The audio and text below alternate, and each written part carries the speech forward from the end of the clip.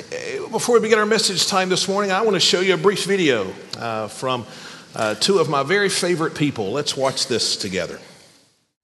Hi, I'm Jonathan, and this is my wife, Becca, and we have been doing the Through the Bible in 100 Days Challenge, and it's just been a real encouragement to us and to our marriage. I know for me, I knew I wouldn't be able to do it on my own if I didn't have somebody to do it with, so I'm just real thankful that Becca and I have been doing it together.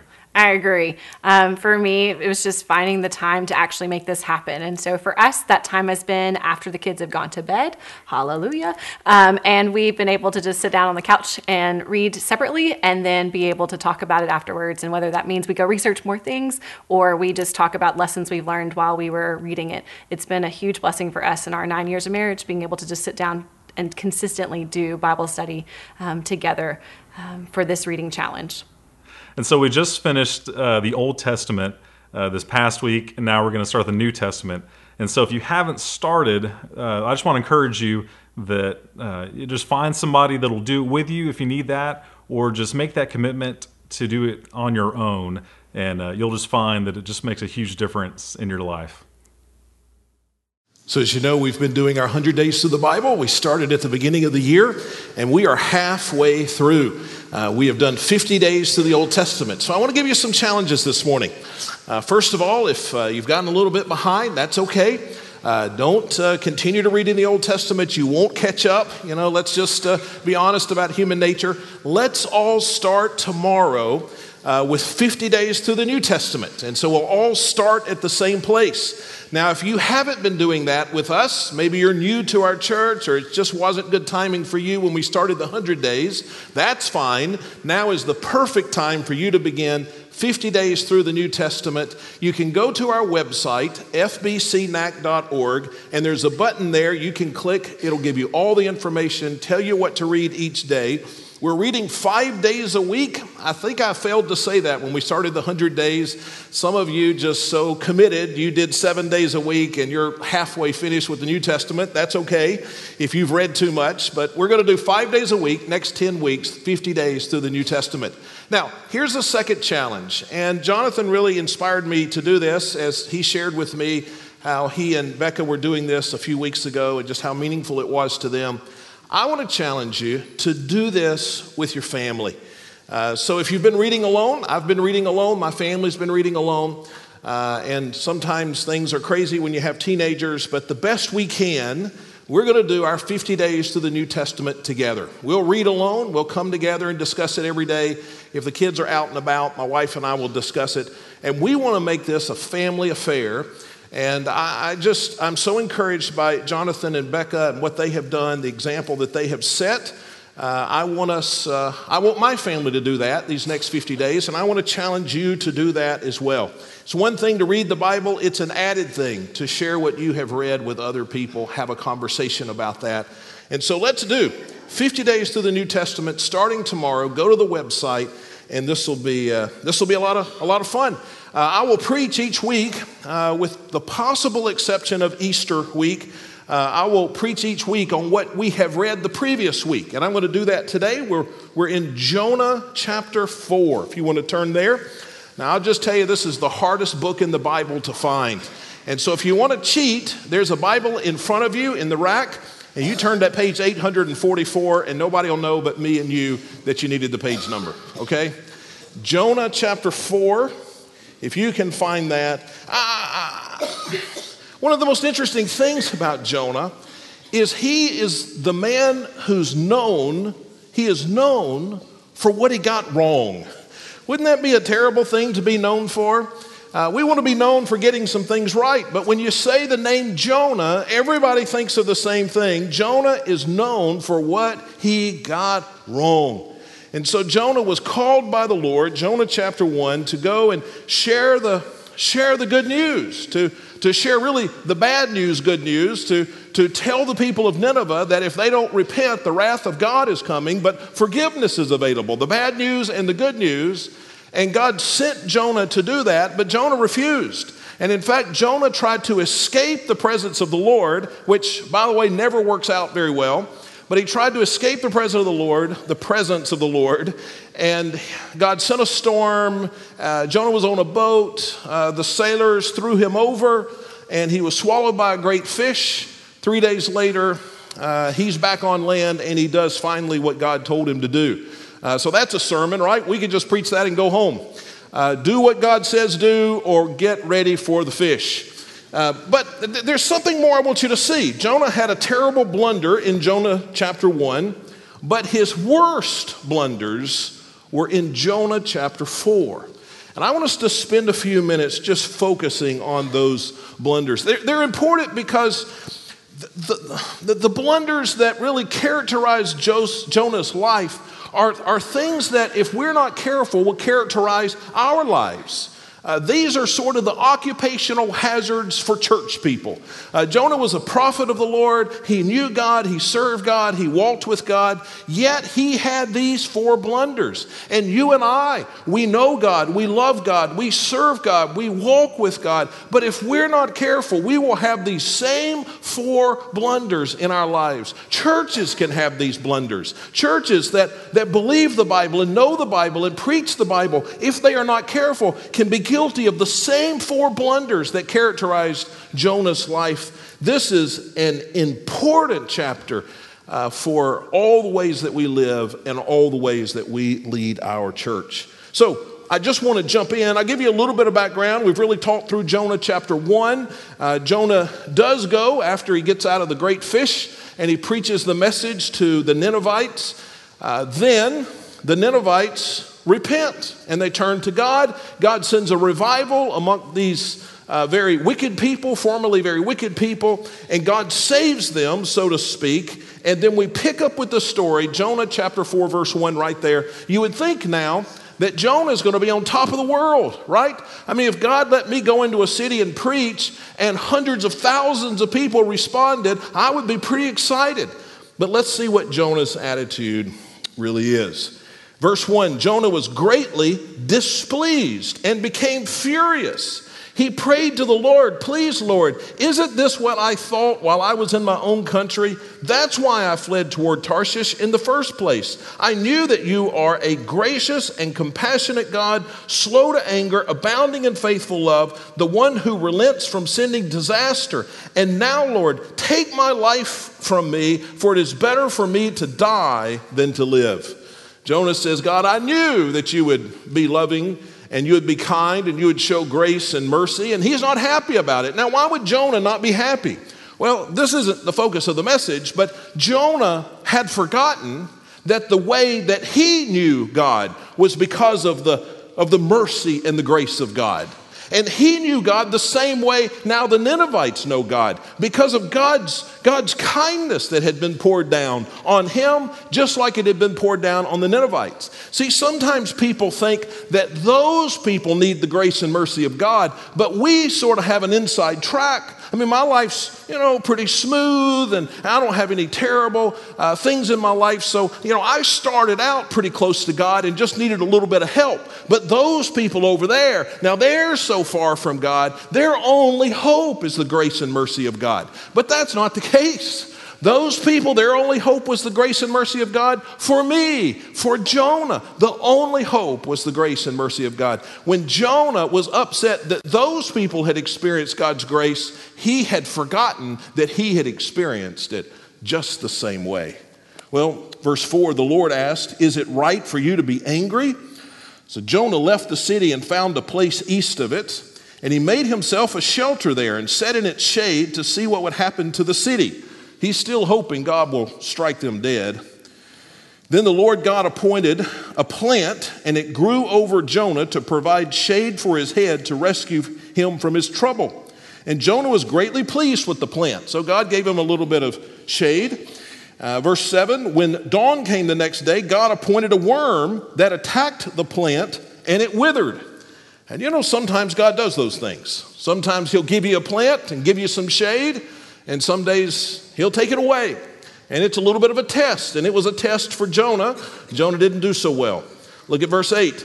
As the sun was rising, God appointed a scorching east wind. The sun beat down on Jonah's head so much that he almost fainted, and he wanted to die. He said, "It's better for me to die than to live."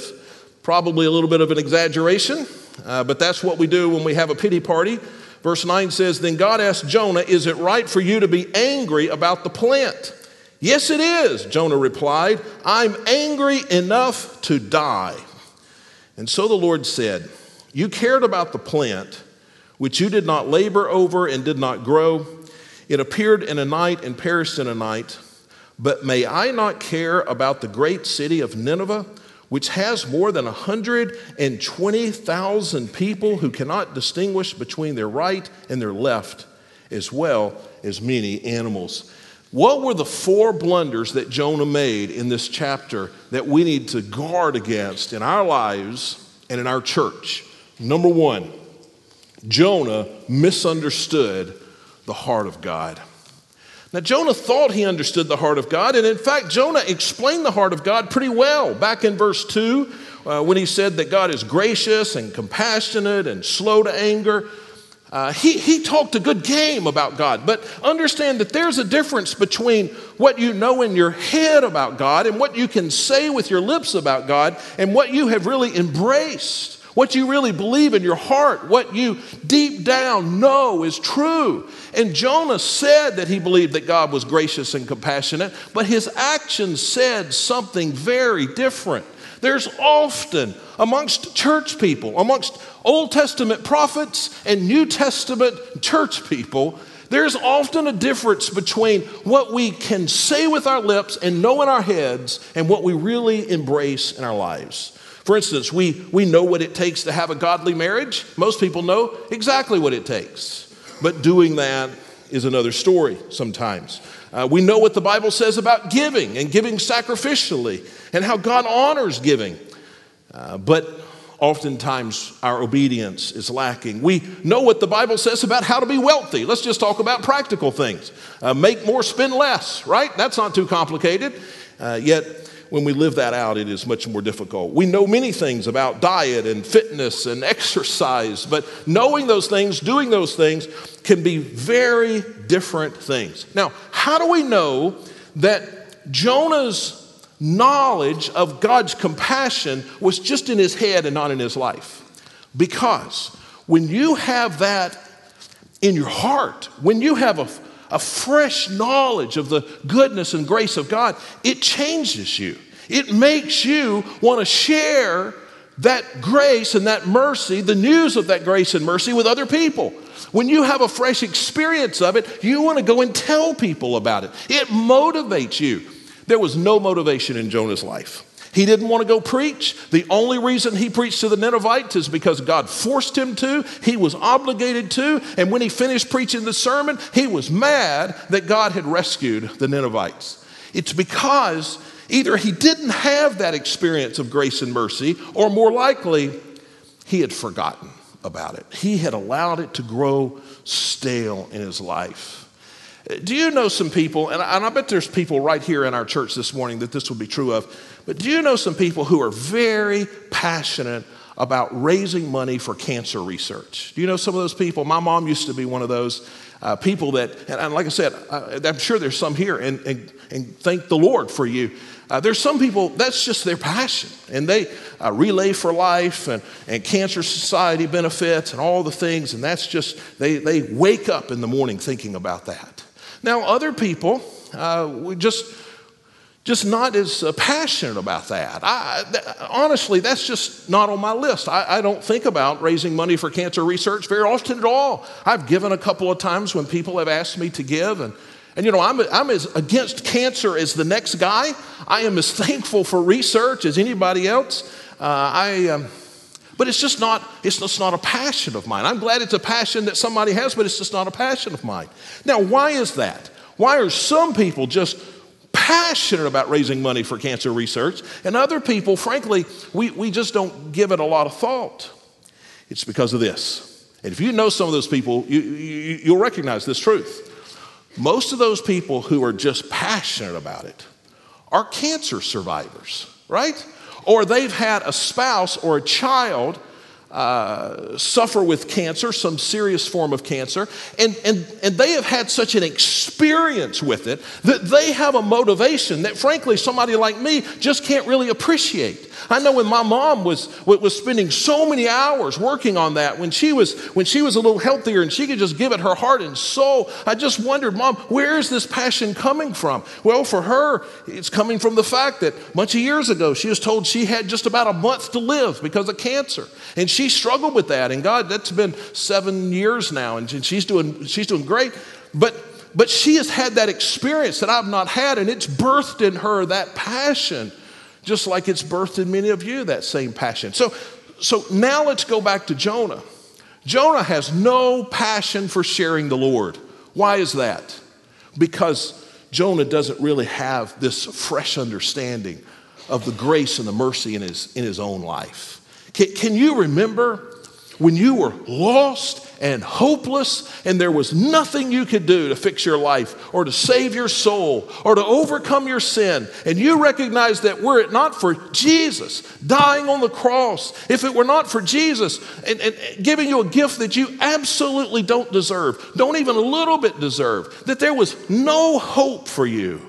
Can you remember when you understood that and you trusted in what Jesus did? And the Bible uses the language born again. You were given new life because you trusted in Jesus. The Bible also uses the language of adoption. You were adopted into the family of God. The Bible uses the language forgiveness. You were forgiven of all of your sins, past, present, and future, because you embraced the grace and mercy of God. We have to remember that. That needs to be fresh in our lives. And when that's fresh in our lives, then we will have that cancer research fundraising zeal to share the gospel. We will have that kind of excitement because it's born out of the experience, our personal experience of the grace and the mercy of God. What was the first blunder? Jonah misunderstood the heart of God. He just didn't really understand God's compassion. He had forgotten of God's grace and mercy. And because of that, he failed to love the Ninevites. We can do that. We can do that as individuals, and we can do that as a church. And there are a lot of churches that believe the Bible and preach the word and sing great songs and anthems, and they love one another.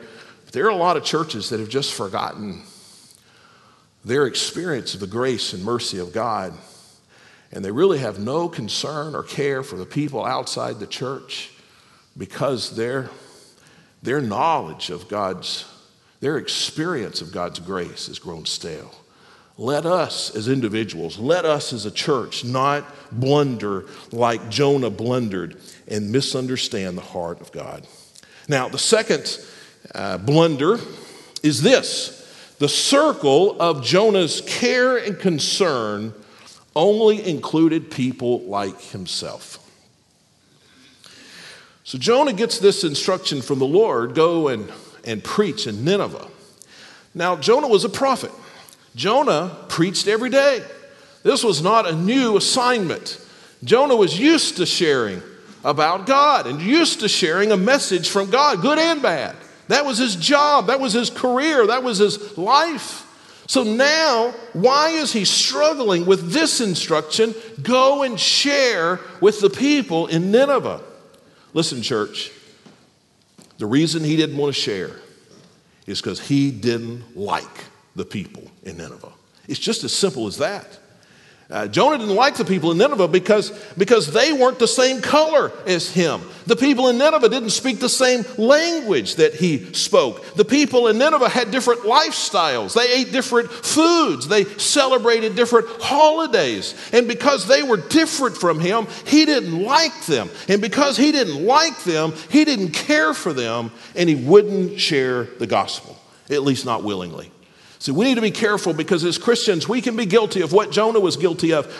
Our circle of people we care about can become a circle that only includes people just like us. Friends, that's sin. And you know, if somebody's circle wasn't wider than themselves, none of us would come to know Christ, right? The disciples didn't look like me. They didn't talk like me. They didn't eat like me. They didn't dress like me. They didn't celebrate like me. They're very different. But because their circle of concern was beyond people who looked like them, you and I know the gospel of Jesus Christ. And we need to have this same enlarged circle group and focus and care and concern for people. It's easy as Christians and as a church to just limit it to people like us. Listen to how the New Testament says this, and I could point to a dozen verses, but 1 John 4:20, if anyone says, I love God, and yet he hates his brother or sister, he is a liar. For the person who does not love his brother or sister whom he has seen cannot love God whom he has not seen. I think this is this sin in Jonah's life is one that, if we're not careful, find its way in our lives. I served my first church, the oldest church in Winston County, Mississippi, one of the oldest churches in the state of Mississippi, proud church, going back many, many generations. They believed the Bible. They loved each other. They sang beautiful songs. They had a beautiful building. They had a heritage. They had all those things. One day, a black person came to a youth event. I had just been pastor there a few months. And you would have thought that Moscow had declared World War III against the United States. There were meetings, there were, I can even tell you all the things that happened. People furious. Pastor, we can't let that happen in our church. It came down to some things. If you've ever seen the movie Mississippi Burning, we were right there in that same area, those same people. And that came to church every week, read their Bible every day. They didn't want the gospel shared with somebody that didn't look like them.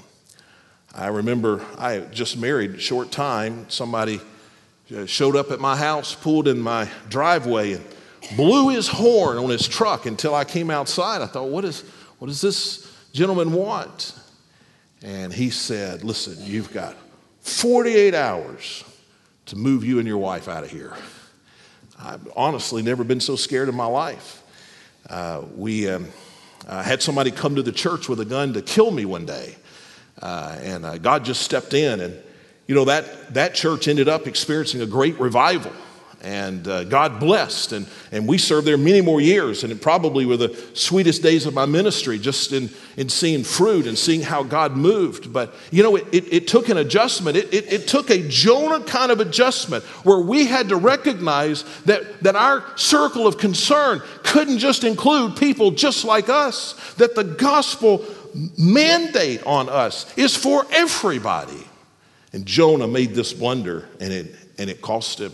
I remember the last church I served, we had a gentleman in our church. He'd been there a couple of years, he and his family, friends of mine, in fact, and he came to see me one day, and he was not a wealthy man, but he was closer to that than most of us in the church.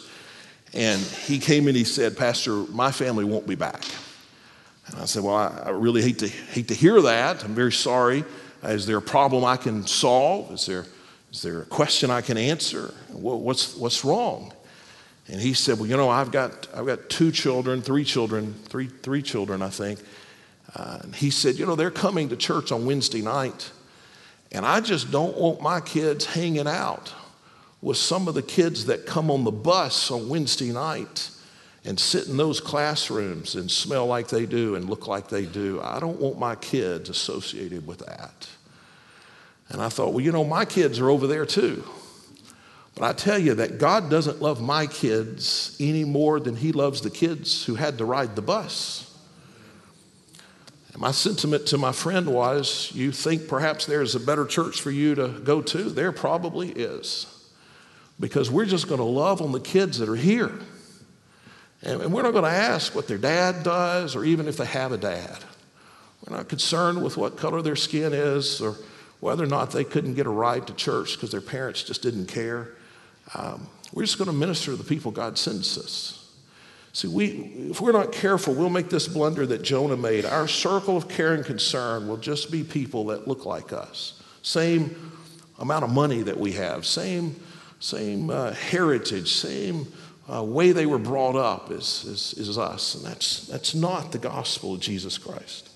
Well, number 3, his focus was on the temporary, not the eternal. And so here are all these people who have been rescued from the wrath of God, 120,000, I think it said. And what's Jonah focused on? Jonah's focused on the plant that was giving him some shade. And Jonah is so focused on this plant that he says, oh, the plant is gone. I need to just die right here. It's amazing how when you get just focused on your own concerns, when you focus on the temporary instead of the eternal, it can just sort of take over in your life. He was focused just on the temporary. And I think oftentimes we're just focused on the plant. Just the plant that comes up overnight, it can go away overnight. It's the temporary stuff that captures our focus, that motivates our arguments, that excites our heart, that causes us to worry, that fuels our prayer. Lord, fix this and fix that. We need to be focused, not as Joseph was focused just on the temporary, but we need to be focused on the things that last forever. I mean, here are all these people, 120,000 people in the book of Jonah, that were created in the image of God and who are going to live forever. Jonah wasn't concerned about those people. He was concerned about the leaf on a plant, that it might provide some shade for him during the day. He was focused on the temporary. You know how you can tell a person who's focused on the temporary? You know how let's don't think about other people. Let's think about ourselves. You know how you can tell if you're focused more on the temporary than the eternal? I've got a list. If you find yourself always fighting for your preferences, I want the temperature to be this. I want the wall color to be that. I want those people to move out of my way when I'm driving. I want the city to do this and the church to do that and the school place to do this. If everything is about your preferences, then you're probably focused on the temporary, not the eternal. If you find yourself getting angry about inconveniences, things that inconvenience you. We all have inconveniences, and we would rather not be inconvenienced, surely. But if you find that inconveniences make you an angry person, then you're more focused on the temporary than the eternal. If you find yourself being stingy with your resources, always worried you might not have enough, that you might not be able to do everything that you want to do, and so you're stingy about your resources, then you're focused more on the temporary than the eternal. If you find yourself always complaining about your problems, and we have problems, and we ought to be able to share those with people who can encourage us and pray for us and help us in some way. But oftentimes people will just complain, and complaints, that's like 50% or more of everything that comes out of their mouths. Well, if we're just characterized by complaints, then we're somebody who is focused on the temporary, not the eternal. What are some indicators that we're focusing on the eternal? We could give a long list, but I'll share a few. Generous and sacrificial giving. Somebody that's willing to give and to be sacrificial in their giving. That's somebody focused on the eternal. Someone who serves. It's amazing. There are 150, 200 people at this church that serve the ministries here like it was a part-time job. I am amazed at how hard they work. I'm amazed at the sacrifices they make. In the choir and in the youth ministry and the children's ministry and college ministry and other ministries and adult Sunday school and all kind of things. I'm amazed at how hard some people work. But I'm amazed at what a small percentage that is of all who attend. Another mark of focus on the eternal is missions. Being a part of missions, going, it costs you time and your energy and your money, but taking the gospel to other places, foster care, adoption. I think when the people in our church who are actively looking to foster children, those who have adopted in the last 2 or 3 years, what a great way to focus on the eternal. How about sharing the gospel with friends and family when it is hard to share? When it is hard to share. That's someone who focuses on the eternal. One of my modern day Christian heroes is Jim Elliot. You may know the story of Jim Elliot. Missionary was killed in the line of service, in the line of serving, so to speak. I love his quotes. And he said many things that just are filled with wisdom. For instance, he once said, "He is no fool who gives up what he cannot keep to gain what he cannot lose." Isn't that good? That helps us focus on the eternal. You are no fool if you give up something you couldn't keep anyway to gain something that lasts for eternity. But I'll tell you another quote, and I'm going to paraphrase this. I couldn't find the exact wording this week. But Jim Elliot ultimately lost his life ministering to the Wadani, a tribe that did not know Jesus, a very violent tribe. And people had tried to reach out to them unsuccessfully through the years. But Jim Elliot and some of his friends decided that this would be their mission in life. And so they several times went and tried to communicate and with an attempt to learn the language and ultimately share the gospel with the Wadani. And on one trip, Jim Elliot was packing his stuff and he was about to leave. And if you know the end of the story, Jim Elliot ultimately is speared to death by the people he's trying to share the gospel with, and he dies. But one time he's packing his stuff, and his son, young son, maybe 10 years old, sees that he's packing a gun in the rest of his gear.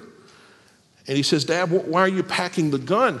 Is it that dangerous? If you're threatened, will you shoot somebody so that you can come home?" And Jim Elliot looked at his son and said, "Oh, no, son, that's not what it's for. You see, we can't shoot the Wadani. They don't know Jesus." And he lost his life the next day. So we have to be people who are different from Jonah. Jonah focused on the temporary, on the leaf that would give some shade. I'll just be transparent with you. I'm afraid that most of the things that bother me and most of the concerns of my life, and a lot of times the things I'm praying for so passionately, are just leaves over my head. We need to have a focus as well on eternity. So that was his third blunder. Number 4, very quickly, is he valued personal comfort more than the welfare of the people. And we've already read the verses. I won't read them again. He was so focused on this leaf. When the leaf goes away, he says, "I just need to die." Well, what an exaggeration. But when we focus on our personal comfort and things don't go well, then we think the whole world's coming to an end, because our world has gotten so narrow. If your whole world is just about you being comfortable, then when you're not comfortable, then there's no more life. That's what Jonah thought. That's why he said he wished he could die. We need to focus on the welfare of other people. I remember several years ago, church I served in, I hung 2 posters in every single room in the church, including the bathrooms, okay? I didn't want you to be able to escape from these 2 posters. And one of them said this: "Everyone you know will live forever somewhere." Everyone you know, everyone will live forever somewhere. And the second poster was my paraphrase of Matthew 7:13 and 14. Jesus said, "The gate is wide and the road is broad that leads to destruction, and many people you know are on that road. But narrow is the gate that leads to life, and few people find it without the help of someone who cares enough to share." And so we left them up. We actually left them up for a long, long time, but they were up maybe 2 or 3 weeks when somebody pulled me aside, and this was a good experience, not a bad experience. I don't want to paint it with the wrong brush. But I don't know if it started off good. He pulled me aside and he said, "Pastor, I'm just not a fan of those posters you've put up everywhere." He said, "That's unsettling." And I thought, yes! It is unsettling. Everybody you know will live forever somewhere. Broad is the road that leads to destruction, and most people are on it. Narrow is the road that leads to eternal life. See, Jonah's final blunder is that he valued his personal comfort more than the welfare of other people, their eternal welfare. So you might ask the question, how did it work out for Jonah? Because you look at the last verse in the book, it's God asking the question, should I not be caring for people? And there's no response. It's like, well, Jonah, you left off the last verse. So what was your answer, Jonah? What did you say? God said, well, what do you think, Jonah? Should I not care for people? And it's just silence. So what did Jonah do? Well, you've got to understand that this book was not written by a reporter on the scene, from the Dallas News or something. This is Jonah's testimony.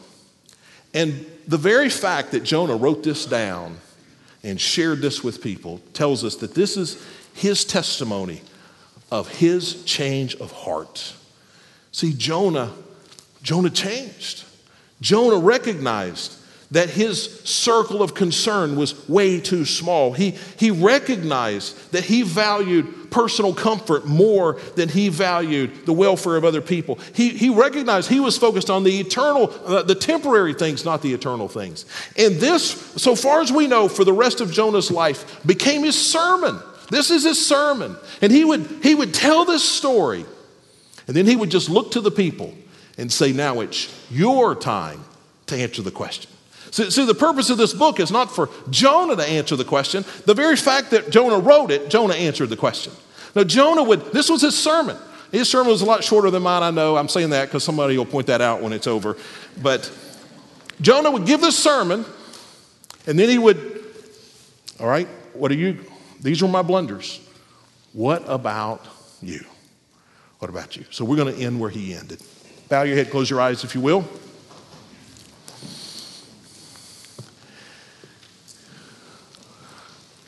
Jonah had an opportunity to be a part of something incredible, but he blew it with his blunders, with his selfishness. He was a poster child for childishness. And I personally find the book of Jonah disturbing because I'm afraid I see many of those character qualities in myself. So what are we going to do? That's Jonah's question. That's why the book ends with a question. What about us? What about us? Father, please help us to broaden our circle. Help us to be committed enough to the eternal that we'll share the gospel with our friends and our family, invite our neighbors to church. Father, help us to have a fresh remembrance of how you saved us through the blood of Christ. And let that motivate us. Let that make us passionate about going and sharing the good news of Jesus with others. And we pray this all in Jesus' name. Amen. I'm going to ask you to stand if you need to respond. If you're coming to join our church, you can come as well. Let's sing as people make decisions.